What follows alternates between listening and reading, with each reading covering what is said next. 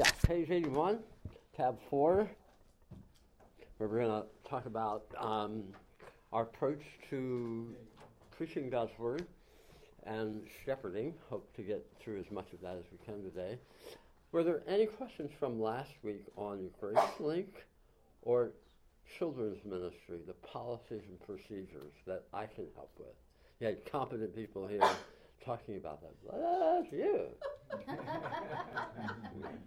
We're acknowledging your presence. Yes.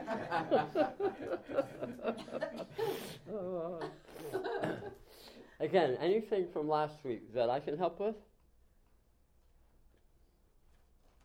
How do you download that link? I tried to, what do I do? On GraceLink? Yeah. The best thing you could do is contact the office and ask Sunday, not to be confused with the day of the week. Yeah.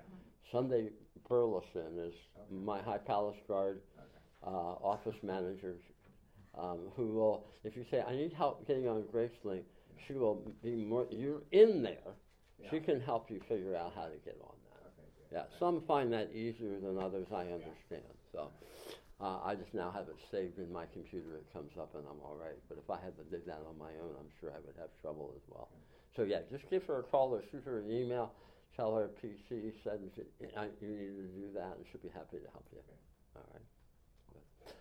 Now, 2 weeks ago, I kind of blew through the whole area of baptism. Remember, in terms of the core values that we've covered so far, we've talked about passion for God, intercessory prayer, and Reformed theology with a subset of that a couple of weeks ago.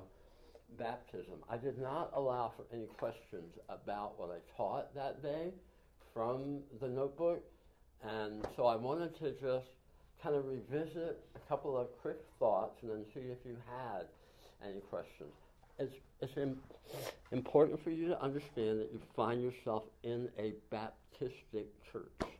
Among other things, that means the sacrament or ordinance, if you prefer that word. You know, Jesus said these 2 marching orders for his church are to be executed until he comes again.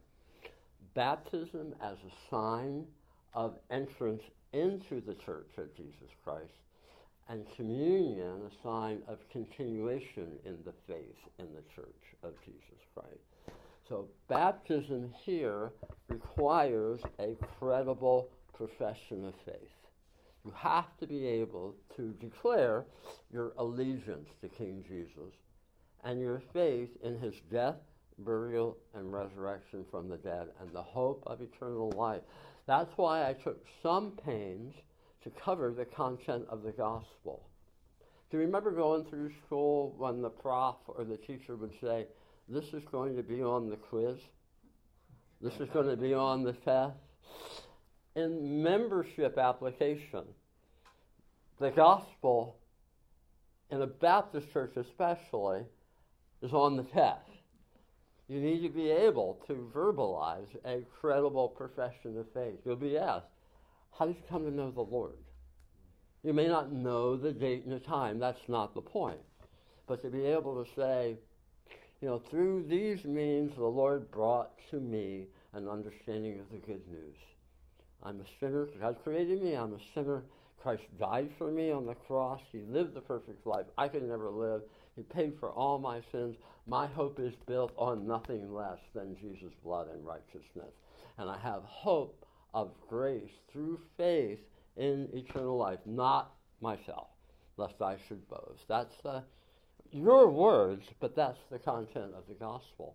And I tried to connect the dots in my terrible drawing abilities, that the reason we practice immersion for people who can articulate and have made a profession of faith in Jesus Christ is that it best symbolizes the reality in the heart, going back in the water, dying with Christ, being beneath the water momentarily, buried with him, coming back out of the water, raised to eternal life. So, a symbol of what God has already done in the heart. It is a membership requirement at Orlando Grace.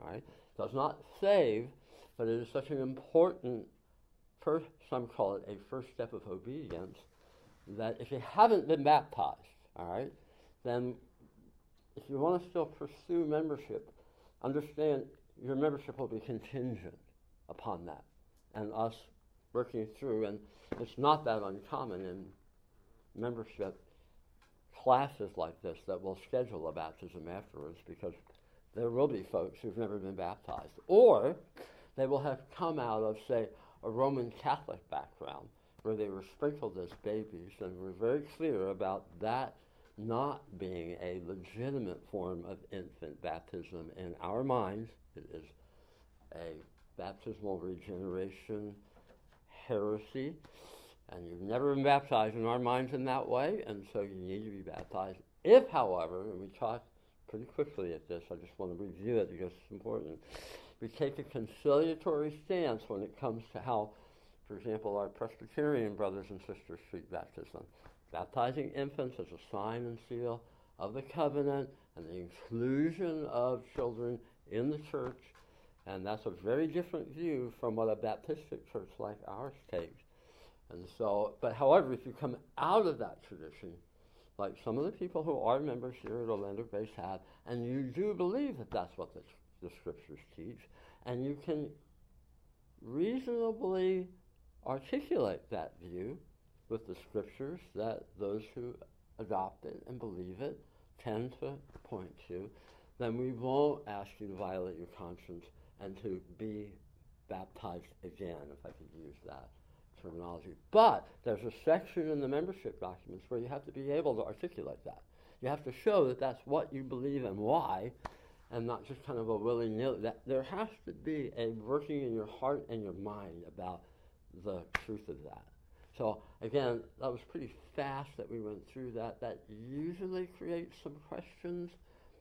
It doesn't have to, but I wanted to come back and revisit it before we jump into the next core value. Are there any questions on baptism? Anything I can help with?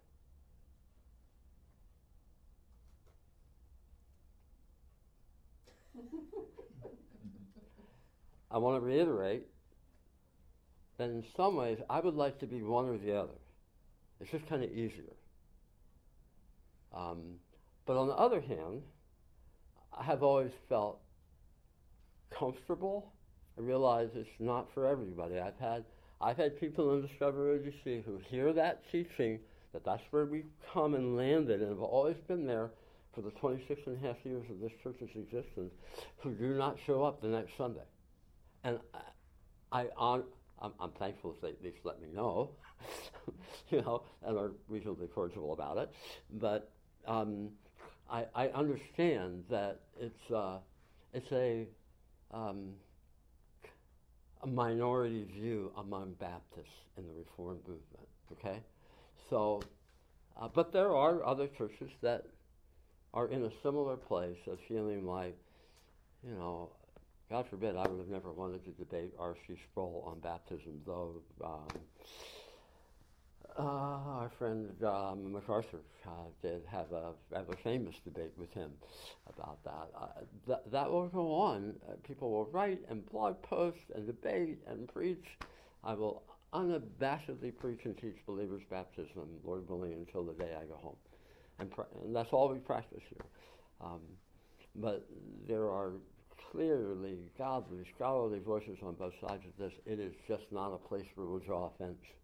We will draw offense in a lot of other places of fellowship, and what binds our consciences and is absolutely essential to our membership. That's just not an area. So if you have any further questions about that and you want to explore it, by all means, don't hesitate to give me a shout, and I'll be happy to try to help you with it. Okay? Sir? Well, since we're talking about baptism, maybe you want to mention position, or maybe it will be discussed at a later time. I really don't have an opinion of hold to what you would hold, but you hear the expression baptism of the Spirit or something like that? Yeah. When we get to gifts, I'd be happy to address that. That's a great question. If you would help me by reminding me, we're going to have a whole section on spiritual gifts, and love to wade into that conversation a little bit. All right. Okay, we'll talk about a couple more core values here. We probably only get maybe halfway through the shepherding one, but we're going to begin here on page 81 with what we call expositional shape preaching from the pulpit. Everybody with me? Tab 4 on page 81. Okay. God has sovereignly ordained the preaching of his inspired word in the power of the Holy Spirit as a primary means of grace, whereby his church may grow and flourish towards spiritual maturity. Therefore, we will give ourselves humbly to the hearing of verse-by-verse exposition of the whole counsel of God. The goal of such preaching is to communicate the clear meaning of texts, their harmony with the rest of Scripture, and their relevant application to every facet of our lives. Now, here's the underlying principle that drives a commitment to this kind of preaching, as opposed to not in complete exclusion of, but in opposed to what is commonly called a topical approach, where a preacher will pick a topic and do a series on that topic and kind of bounce around the Bible. Are you familiar with that kind of? Okay. This approach, called expository in some, or expositional, is a mindset of we're going to let the Scripture week in and week out dictate the content, because we're going to just move through a methodical exposition of a book of the Bible, a paragraph at a time, chapter at a time, a verse at a time. So, what undergirds the fact that we feel that's a non-negotiable is the doctrine of inspiration. The first point. Doctrine of what we call the inspiration of Scripture necessitates the practice of exposition. This will get back to, remember what the first sola of Reformed theology was coming out of the Protestant Reformation? Scriptura. Aha, sola scriptura. Scripture alone is the foundational authority upon which the church must rest. Does the Bible teach this? So that doctrine of inspiration, in that the Scripture is the inspired Word of God, is taught in places like Acts 20:32. May I have a reader for that passage, please? And now I commend you to God and to the word of his grace, which is able to build you up, and give you the inheritance among all those who are sanctified. Apostle Paul here in Acts 20 on the island of Miletus, talking to the elders at Ephesus. Last time he's seeing them, he's headed to Rome. He thinks he's never going to see them again. Has a very high view of Scripture. I commend you to God and the word of his grace. That's what's able to build you up and give you an inheritance. Absolutely imperative. And then to Timothy, in 2 Timothy 3:16 through 4:4, he says these words. May I have a reader here be prepared to be interrupted at some point. All Scripture is breathed out by God and profitable for teaching, for reproof, for correction, and for training in righteousness, that the man of God may be competent, equipped for every good work. Okay, I promised you I'd interrupt you, right? Okay. Here is a foundational text on the inspiration of Scripture. All Scripture is theopneustos, God breathed out from God. All of it, every jot, every tittle, and profitable. That the man of God, in the case here as lead teaching pastor, myself, to be equipped. There is no more important tool in this toolkit. If you pop into my study someday and you look at my bookshelf, I'm officially educated beyond my intelligence with all the tools that are on those shelves. No tool is more important than this one, right here. This is what makes me profitable for teaching, reproof, for correction, for training in righteousness. That is 2 Timothy 3:16 and 17. And then there's this unfortunate chapter break. You know, chapter breaks, chapter 4 starts then with what I'm about to actually resume reading. But sometimes chapter breaks interfere with our understanding of the flow of the text. Now, I'm not saying they're not helpful, but they are a later edition. They're not in the original. Paul, in his own thinking, under the inspiration of the Spirit, moves right from 2 Timothy 3:16-17 into 4:1-4. Please, ma'am, continue. I charge you in the presence of God and of Christ Jesus, who is to judge the living and the dead, and by his appearing in his kingdom. Preach the word. Be ready in season and out of season. Reprove, rebuke, and exhort with complete patience and teaching. For the time is coming when people will not endure sound teaching, but have itching ears that will accumulate for themselves teachers to suit their own passions, and will turn away from listening to the truth and wander off into myths. Can you make the connection here? All Scripture inspired by God, profitable for teaching, reproof, correction, training, and righteousness. The man of God may be adequate, equipped for every word. I charge you.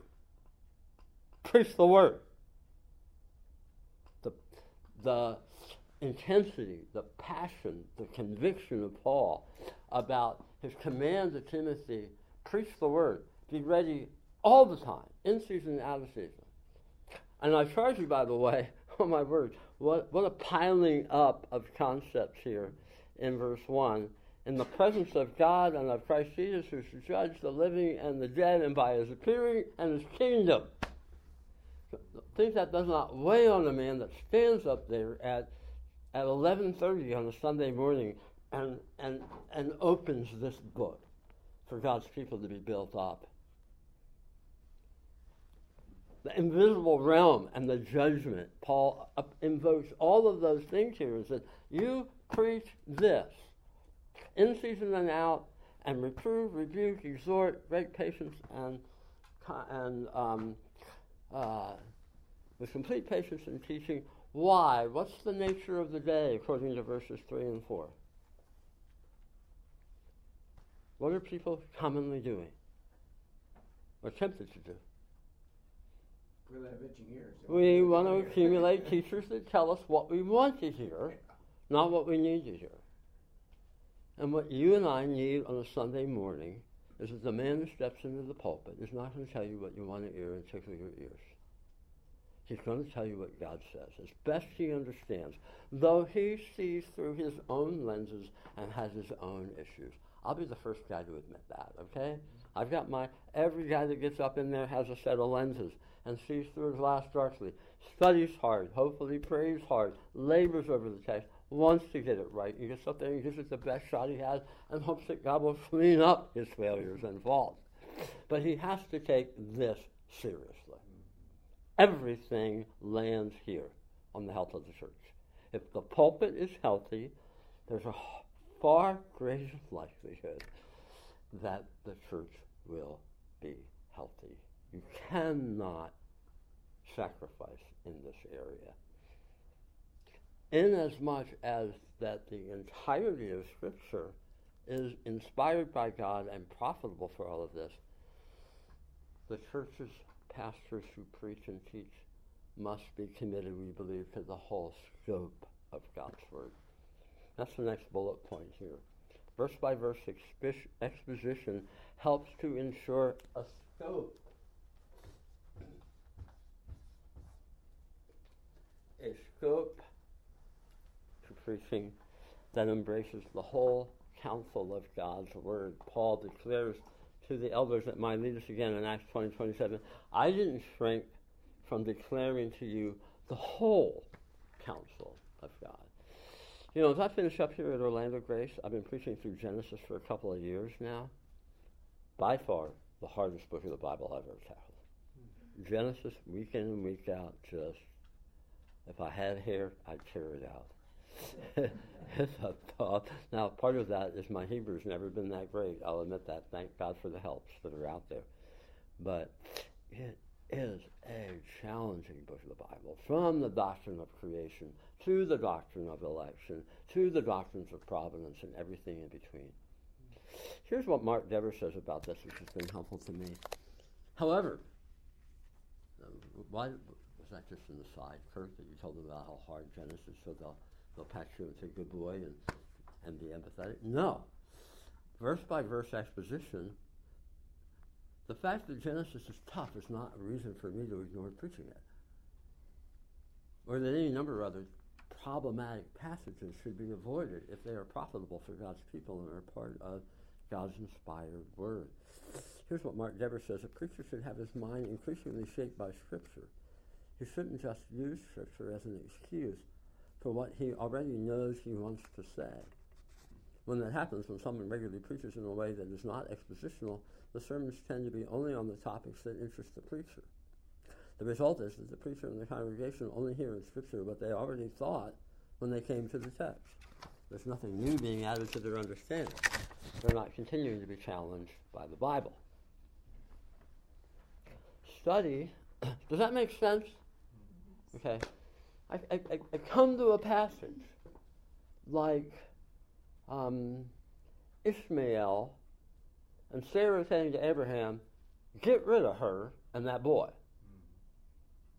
And Dad's going, talk about that would not be your ideal Father's Day message. Dad's got, well, maybe you would start there thinking, huh? That's my son. You know, through the slave wife, arguably. And then God comes and says, hey, permit it. Send her out. I got this. I'll take care of that. Talk about laboring over text. Lord, what is here? God guards the blessing because it's the child of the promise, Isaac, not that of the manipulative, I got this, take matters into my own hand, Ishmael. Send them away so there's no threat to the elect line. Little did I know that Sunday preaching that message ended up, I learned later, in a family leaving because they just could not. No, hey, that was their choice, but it was such a hard doctrine to hear that they moved on. Expositional preaching forces you to tackle tough passages and try to do your best to get them right, and let the chips fall where they may. Study and sermon preparation, top of page 82, constitute a priority dimension of the pastor-teacher's job description at OGC and necessitate his relative unavailability in the morning hours.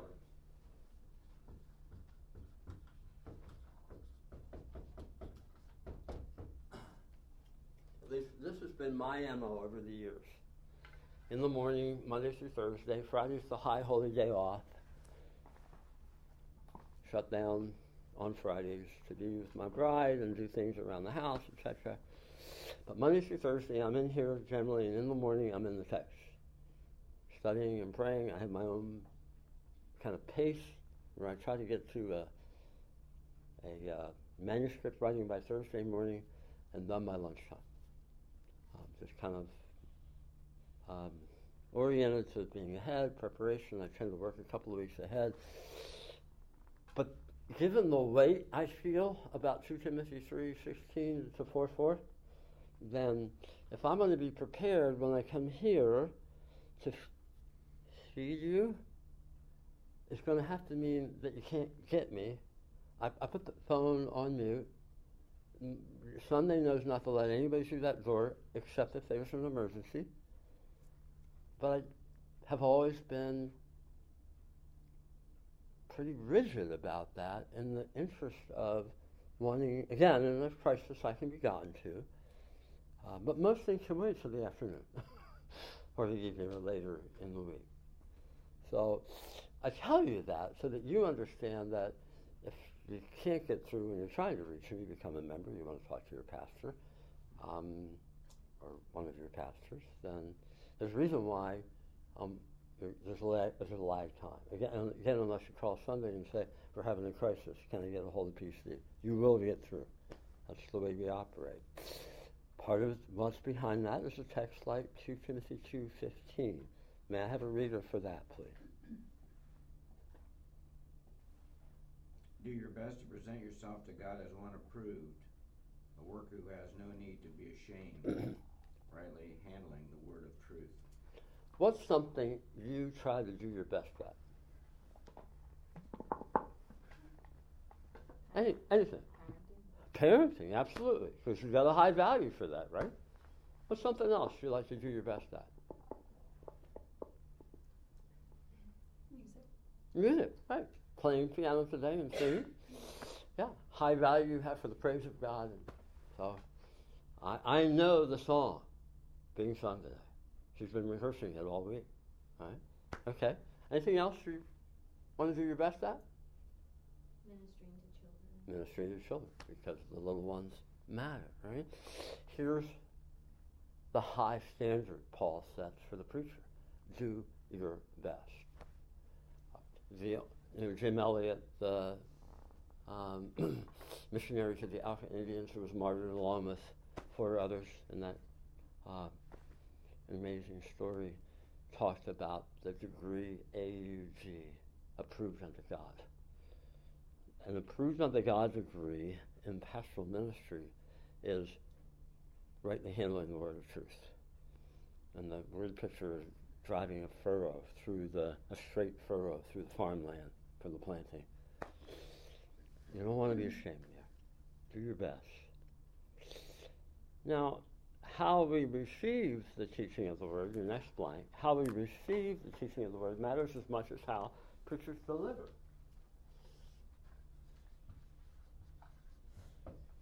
I have people who will say, thank you for the message. I usually say the very same thing.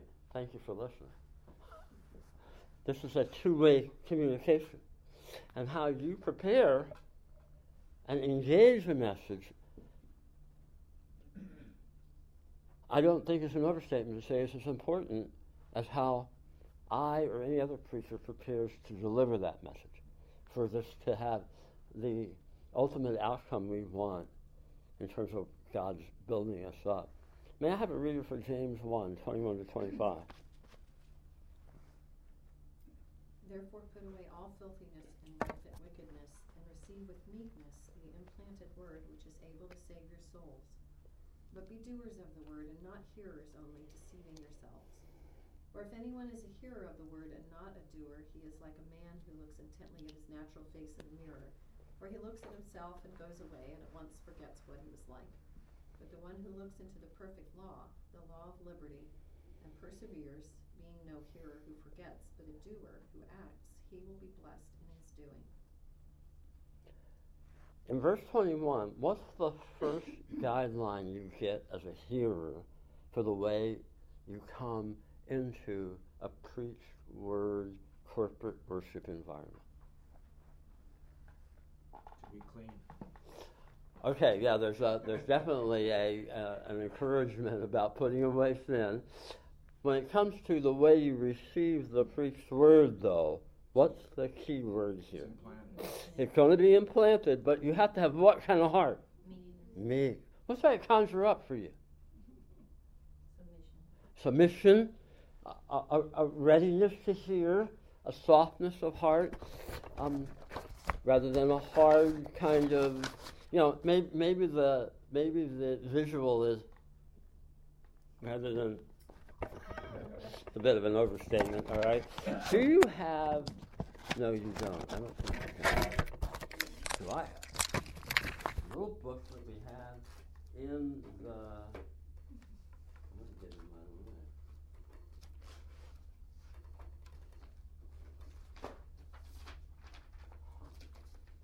Can you do me a favor? Out in the resource center is a little a booklet about receiving the preaching of the word. I forget what it's called, but you know what I'm talking about, don't you? Sure. Yeah, can you find it and bring it back for me, please? Yeah. I'm going to share that resource with you in a minute. Now, what's the word picture in 22 through 25 about receiving the preached word? To be a doer. Right. And the way he brings that home is talking about your bathroom this morning. Right? Anybody who did not go into the bathroom and look in the mirror today? Before you washed up, well, some of us shaved, but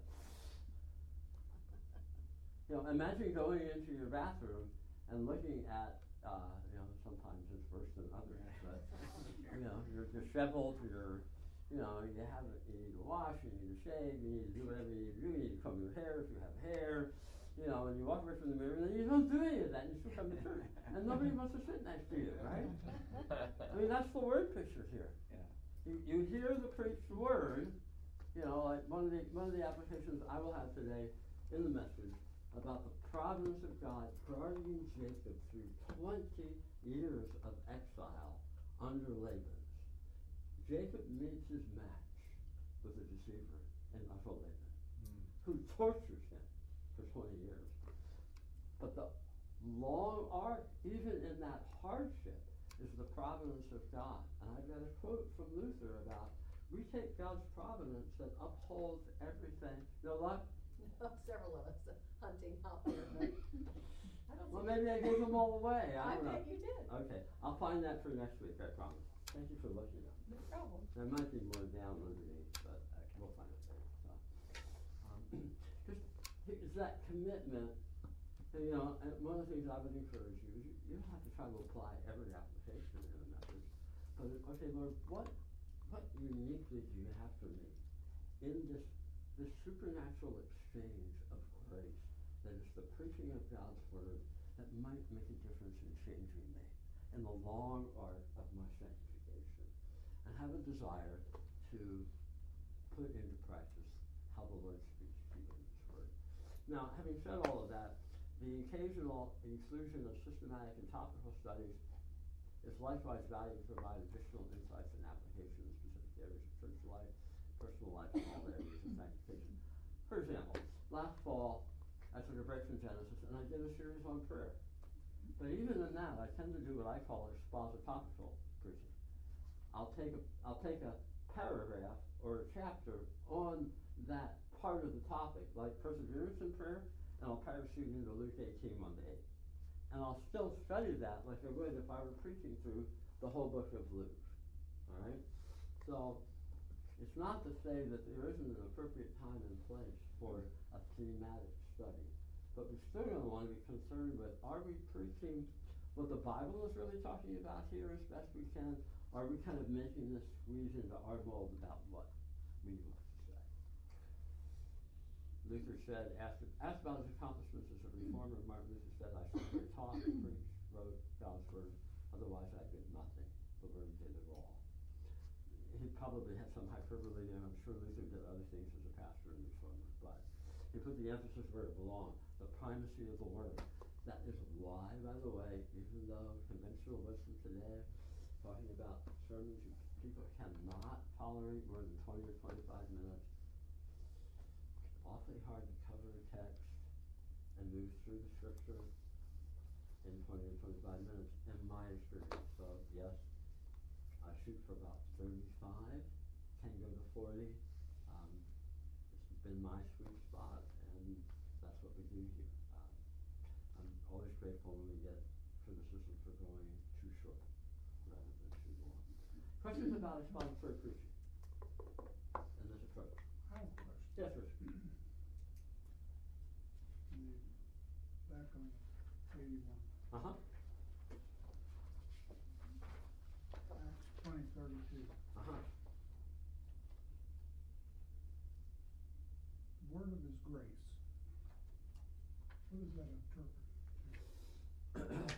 Well, I think it's an overarching term about the theme of grace that runs through all the scripture and redemption.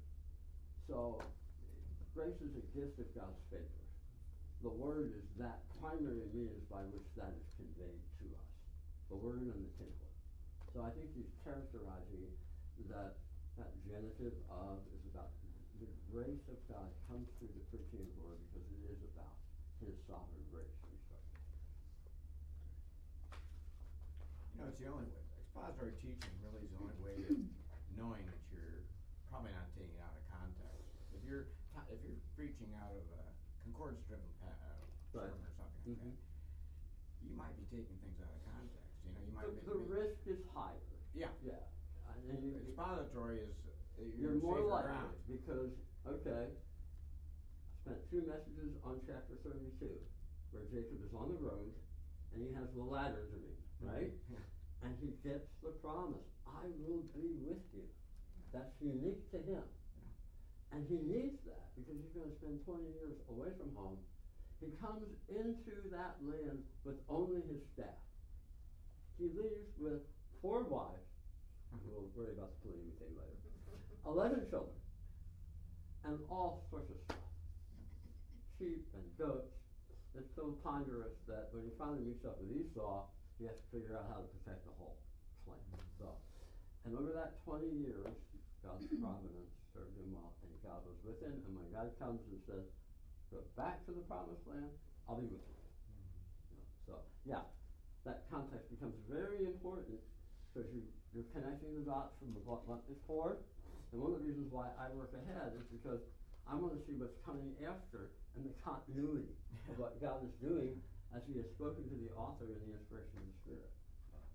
All right? We know where you are too. We can go ahead too. You know, Well, yes, I think that is an advantage as well. Anything else on the subject? Like what you said, I mean, it helps you to tackle difficult topics in God's Word that it shows that you're not showing like a bias or something like that when you get to that difficult topic because it's in God's Word. We've been following it all along. We've come up to this point. We have to cover this, you know, Right. and move on to the next piece. So you're not, Yeah. you know, picking one thing and saying, you know, this is such and such. Yeah, and I think whoever mentioned that meekness conveys a spirit of submission. It's important that the preacher have that similar submission. That the text is what's dictating what's preached here. Not what I want to make the text say for whatever my purposes are. Right. And the cost you have to pay with, this is going to be really hard for people to hear, but I really do believe, Lord, it's what you had in the text. And if you lose people for that reason, that's okay. If you lose them because you're an idiot, and that has happened, I admit it, and so you need peacemaking. That's another matter. You need to repent and do what you can to improve. But never be apologetic for the plain truth of the Scripture. It is what people need. It's what I need. It's what we all need. One thing that we haven't said is how completely countercultural that is. Yes. That's totally not. Right. If you're going to go through Scripture and say everything that it says, and you're not going to skip the difficult parts, and you're going to say what people don't want to hear, Right. then that's not the way to grow your church. Not the way to have a mega church. And so it's. Yeah. Of course, the danger for a guy like me that subscribes to all of that is that I get irritated about that. Oh, it's the safest way, really. Yeah. Everybody's looking at the same thing you're looking at. There's a slippery slope for every church, right? Sure, there is. I mean, look how good I am because I do expository preaching. You really need to pray for your pastors. Because we're such a messy bunch. So, but no, I get it, babe. I agree 100%. And I can only be thankful that in a journey where, and there was a season in my pastoral life where I don't think I ever did that kind of violence. But there was a season in my pastoral life where I was convinced that the way to grow a church was to stay with the application parts of the text. The practical, here's what you must do, to a neglect of the harder principle, here's what is doctrine of God and truth. So it was the balance of my teaching that I felt the Lord convicted me about when I finally embraced a Reformed view and kind of made some shifts in my philosophy of ministry. But I thought I was going to get halfway through sermon-minded shepherding. We might just start here.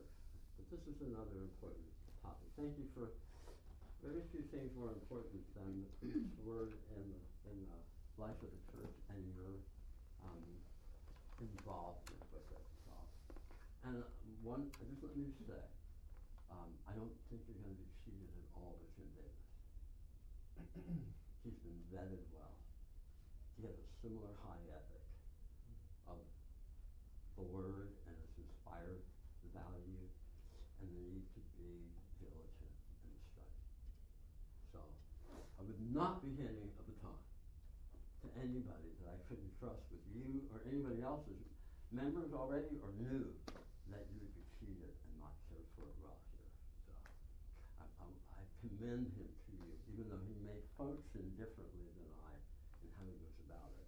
Each guy has to find his own rhythm, but he has similar commitments, and I'm thankful for that. So, servant-minded shepherding. For God's people to thrive, he's prescribed the shepherding ministry with a plurality of elders. That's an important concept, which I'll talk about. Accountable to Christ, the chief shepherd, who exercise authority for the building up of his church. Therefore, we will faithfully pray for, train up, and set apart godly men whose maturity, example, gifts, and calling mark them as God's appointed servants for the care of his precious sheep. I'm going to give you some principles here of biblical leadership, and then for no extra charge, next week, I'm going to throw in some principles of biblical followership. That's a word I made up, not in the dictionary, okay? But it is true about preaching. Preaching is a two-way conversation. Leadership and followership are a two-way conversation in reality in the local church. And the Bible has much to say to covenant member as follower as it does to the leader who shepherds or serves. Principles of biblical leadership. The authority to lead, first and foremost, is that of a servant.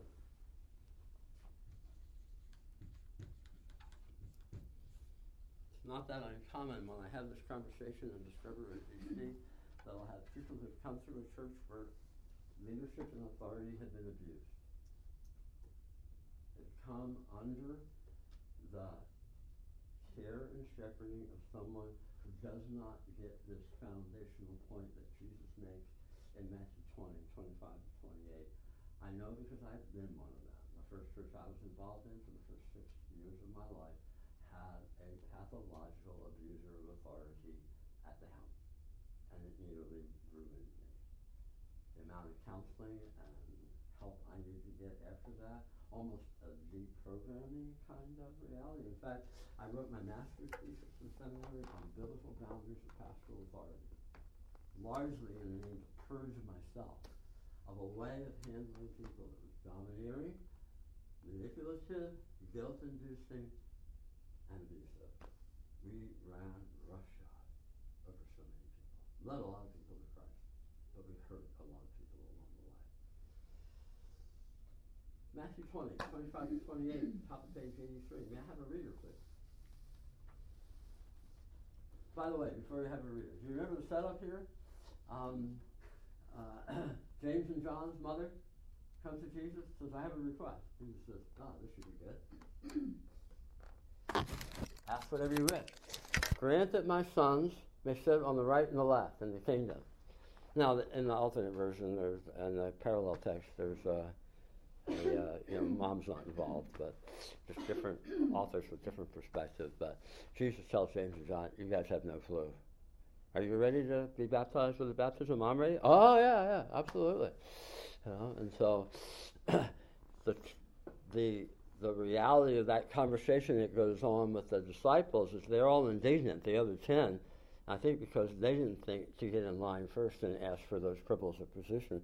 Jesus says, not for me to grant. My Father in heaven has determined all of that. And then he calls them to himself and says, can I have a reader here? Top of page 83. But Jesus called them to him and said, you know that the rulers of the Gentiles lord it over them, and their great ones exercise authority over them. Okay, I'm going to interrupt you all day long, right? What's Jesus saying? Well, how does the world do leadership? Top down, right? Mm-hmm. Exercise authority. Lord it over them. You, get in line. Do what I tell you. Continue, please. It shall not be so among you. Absolutely not. Go ahead. But whoever would be great among you must be your servant, and whoever would be first among you must be your slave. Even as the Son of Man came not to be served, but to serve, and to give his life as a ransom for many. Servant and slave. The authority granted to those of us who minister in the Church of Jesus Christ. Not that there isn't an authority to be wielded. We'll talk about that. but it must come from a heart of servanthood and bond slavery, because the ultimate example in verse 28 is who? Jesus, who didn't come to be served, but to serve and give his life a ransom for many. The role of the elder, I'm going to talk about two offices in the church that are functional here.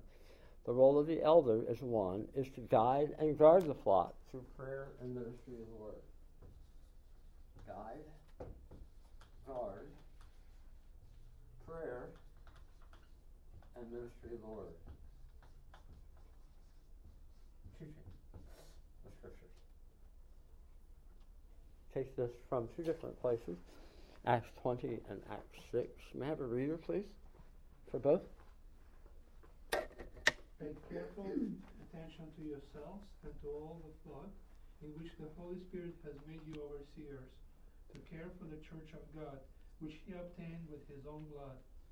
I know that after my departure, fierce wolves will come in among you, not sparing the flock, and from among your own selves, and from among your own selves. Mm-hmm. And then Acts 6:4 as well, please, brother. But we will devote ourselves to prayer and to the ministry of the word. Thank you. So here's Paul again talking to the elders at Miletus. Pay close attention to yourselves and to all the flock, whom the Holy Spirit has made you overseers.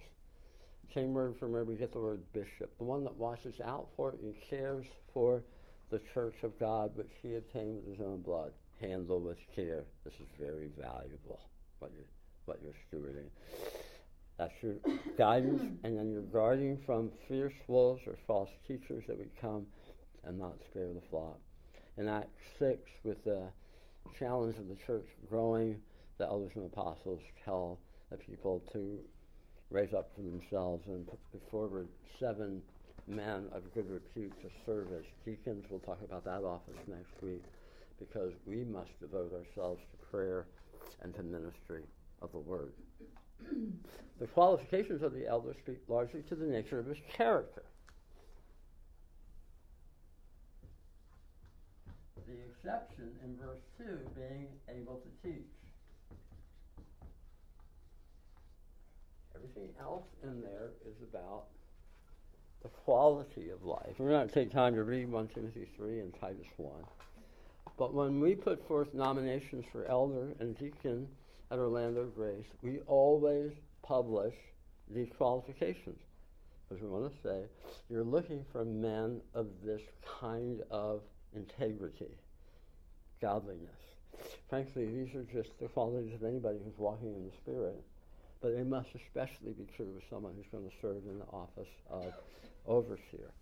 The elder must, however, be, as we find here in verse 2, at the end, able to teach. He's got, or if you want to take a look at Titus 1, I think it's verse 9 at the top of page 84, he must hold firm to the trustworthy word as taught, so that he may be able to give instruction in sound doctrine, and also to rebuke those who are contradictory. I have to stop. I promise we'll start next week with the reason why the office of elder here is reserved for men, and why you will not hear a woman preach on Sunday mornings from the pulpit. And we can have all sorts of fun with that conversation if you want, but I want to make sure that you understand that. And then we'll head into deacons and followership. So, any questions as we finish here about shepherding, what little we've covered?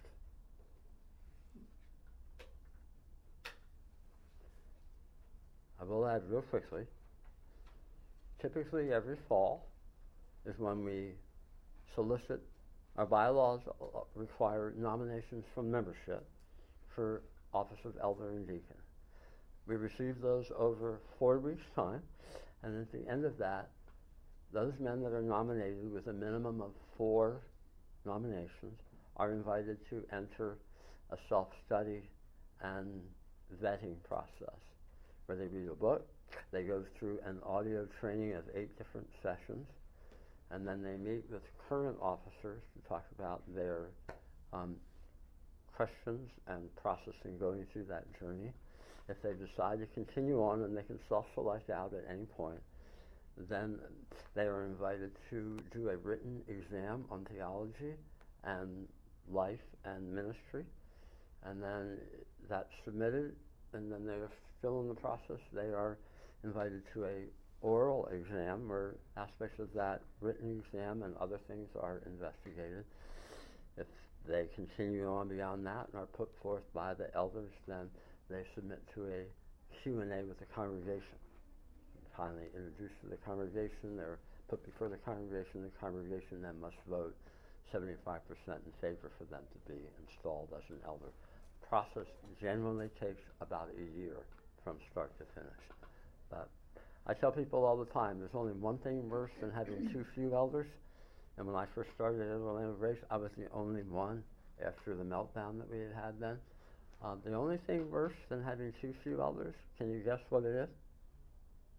Too many? That can be a problem, but it's not as bad as what I'm thinking.